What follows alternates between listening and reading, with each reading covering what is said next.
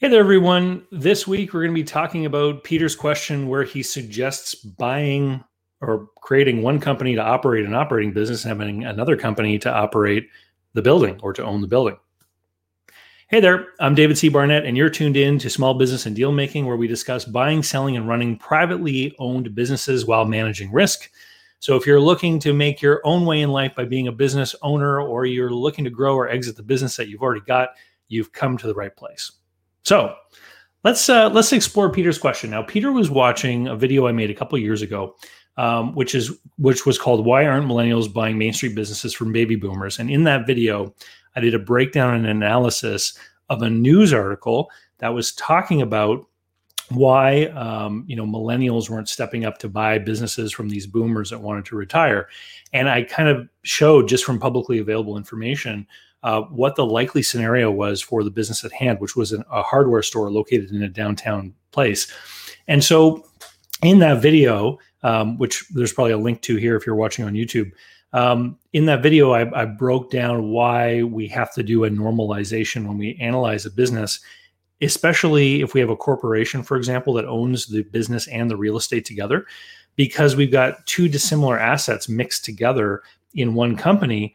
And if we look at them together, we don't get a clear view of what's really happening with both of our investments, our investment in the real estate and our investment in the business.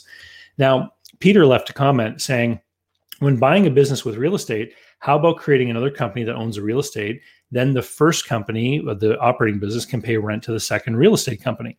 That's a structure that I see all over the place, actually. And so just the other day, we had Scott Smith on from Royal Legal Solutions, who talked about asset protection. And it's common in an asset protection strategy to want to have your real estate in a different corporate entity than the operating business. But here's the reason why you often don't see it, why these things are commingled a lot of the time, is that often when people are buying the business, or if somebody owns a business and they want to grow or acquire their own property, a lot of the times when they get down to talk to their banker, the different government programs that allow for higher leverage, greater loans on the real estate, usually require that the building be within the company. It's got to be an asset of the company that the company is using to run the business. So here in Canada, for example, if you went to a bank and you owned a business that wanted to buy a building, they would use the Canada Small Business Finance Act program. You could have up to a 90% loan. Whereas if you weren't buying it within the operating business, the banker would want you to do a more standard loan, which may mean that they're only going to finance 65% of the building or 60%, for example. Same thing in the States. If you were buying that property, your banker might want to use an SBA program that could allow a much higher percentage of loan against the building over a longer term than if you were just buying it independently as an investment. They might want you to put a bigger down payment. And so this is how real estate ends up within these companies. And then once they're together, well, then there's an expense and a process dealing with accountants and title and everything to then remove them later. So, and then we never know if the long-term success of the business is going to be such that it's worth the investment to make those moves as far as our assets. And so what I often see is businesses will carry on for many years until they reach a certain point where a reorganization using the help of CPAs and attorneys and stuff makes sense. When we know the long-term success of the enterprise is likely going to succeed. So, but from the point of view of understanding whether or not your investments and your efforts are making sense, we don't strictly have to have different ownerships. We just have to have what I'm going to call a small business investor mentality. So in Mike Gerber's famous book, E-Myth Revisited, he talks about two different types of business owners. He talks about entrepreneurs and he talks about technicians. The technicians being people that know a certain trade or skill and they get into that business. So this is where your auto mechanic becomes the owner of a repair shop. And then he talks about entrepreneurs, people who really see a need in the marketplace and go about trying to create a business that's going to satisfy that demand. I would argue that there's another category, and this I'm going to call the small business investor or the private business investor, where it's a person who looks at their various assets that they have involved in the business, and they keep reviewing whether or not these different things make sense, and they keep trying to ensure that they're getting the proper rate of return. So if you owned a business that also owned its real estate, When you're looking at your financial statements, it's very easy just to say, hey, if I were leasing this space, what would I be paying? And what impact would that have on the performance of my company? Now you can identify if you're getting an adequate profit or rate of return on the operational side of the business. I had a conversation just recently with a business broker who was dealing with a gentleman who was trying to sell their business. And this is the unfortunate situation I described in that video about boomers and millennials, is that the owner of this business owned the real estate, and they thought that this gave them a competitive advantage because they said, my cost structure is lower because I own my real estate. That allows me to win more contracts. That point of view is faulty, and here's why. What the business owner had done is he had invested his own money into this building, and then because he wasn't paying rent, he believed his cost structure was lower. In actual fact, his investment in the real estate wasn't earning him any rate of return. So he was underbidding his competitors to get contracts. And what that meant is that the money he should have been putting in his pocket as a real estate investor, he was instead handing to his customers. He was subsidizing their acquisition of his services through his willingness not to get a rate of return on the building. What then does that mean? Well, it means that he's ended up with a business that has a clientele of price shoppers. So these people are entirely motivated by the price that they're paying. That brings into question how loyal they are. If they're only coming to him because he's got the lowest price, then it means that he's basically setting a foundation of a very fragile business. If anything were to happen to cause his rates to have to go up, like a new owner coming in having to pay finance costs and debt service, then that clientele may not be very sticky.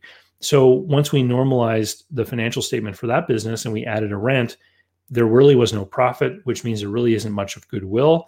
The value in his business was simply in the building and the equipment.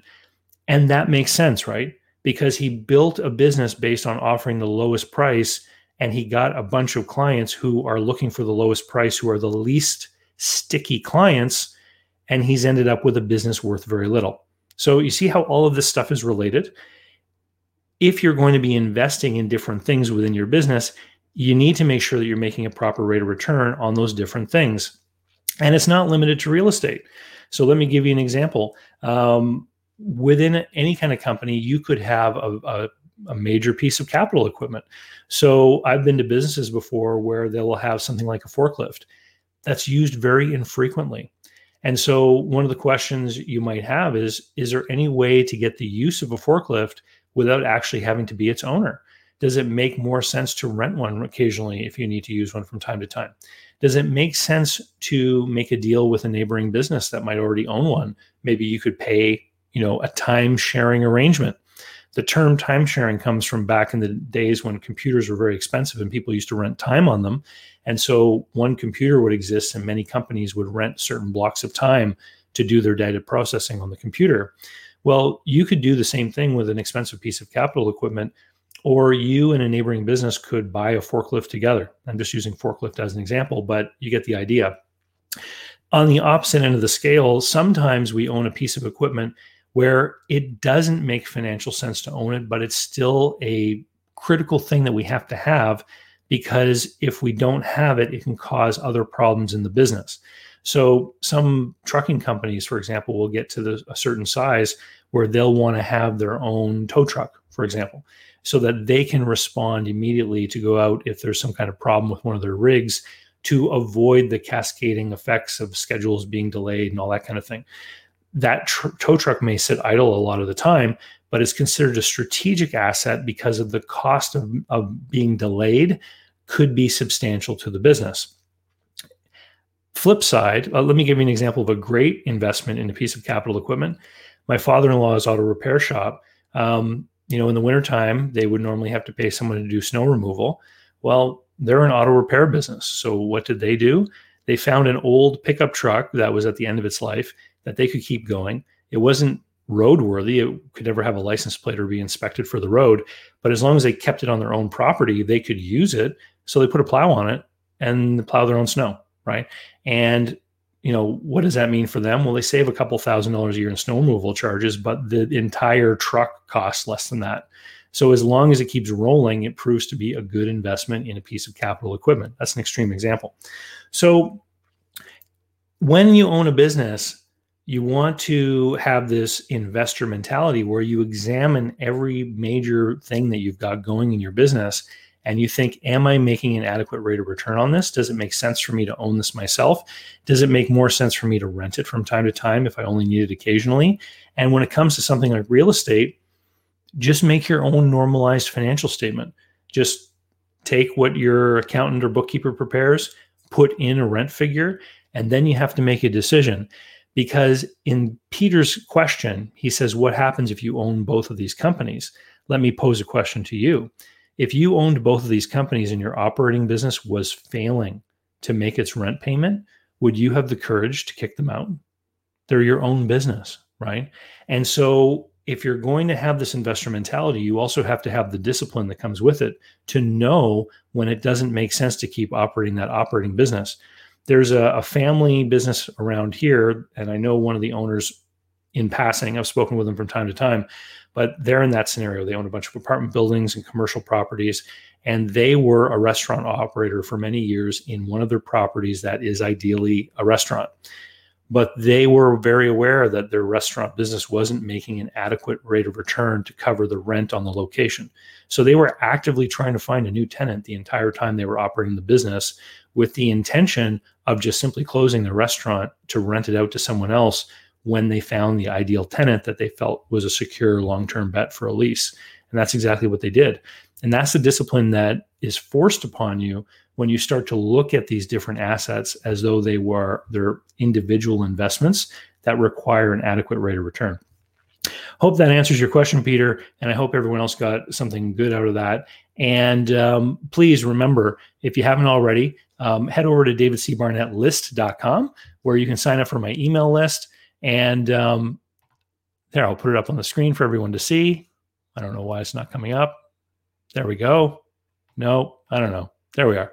And if you're thinking about buying a business and you want to control risk and do it in a smart way, head on over to businessbuyeradvantage.com. It's the place where you can learn about my different business buyer programs, my online course, Business Buyer Advantage, and my coaching program, Business Buyer Adventure, where you can work with me several times a month in a group setting to discuss the deals you're working on, help with your deal flow, help with negotiating. And as of today, there's over 100 meetings recorded. New members get to enjoy the collected wisdom of everyone over the last 3 years that have been meeting on a regular basis, as well as many other perks, which of course you can learn at over at businessbuyeradventure.com. We'll see you later, and thanks. And don't forget to hit like, subscribe, etc. All that stuff helps me out on YouTube or LinkedIn or whatever platform you happen to be watching on. Talk to you soon. Bye.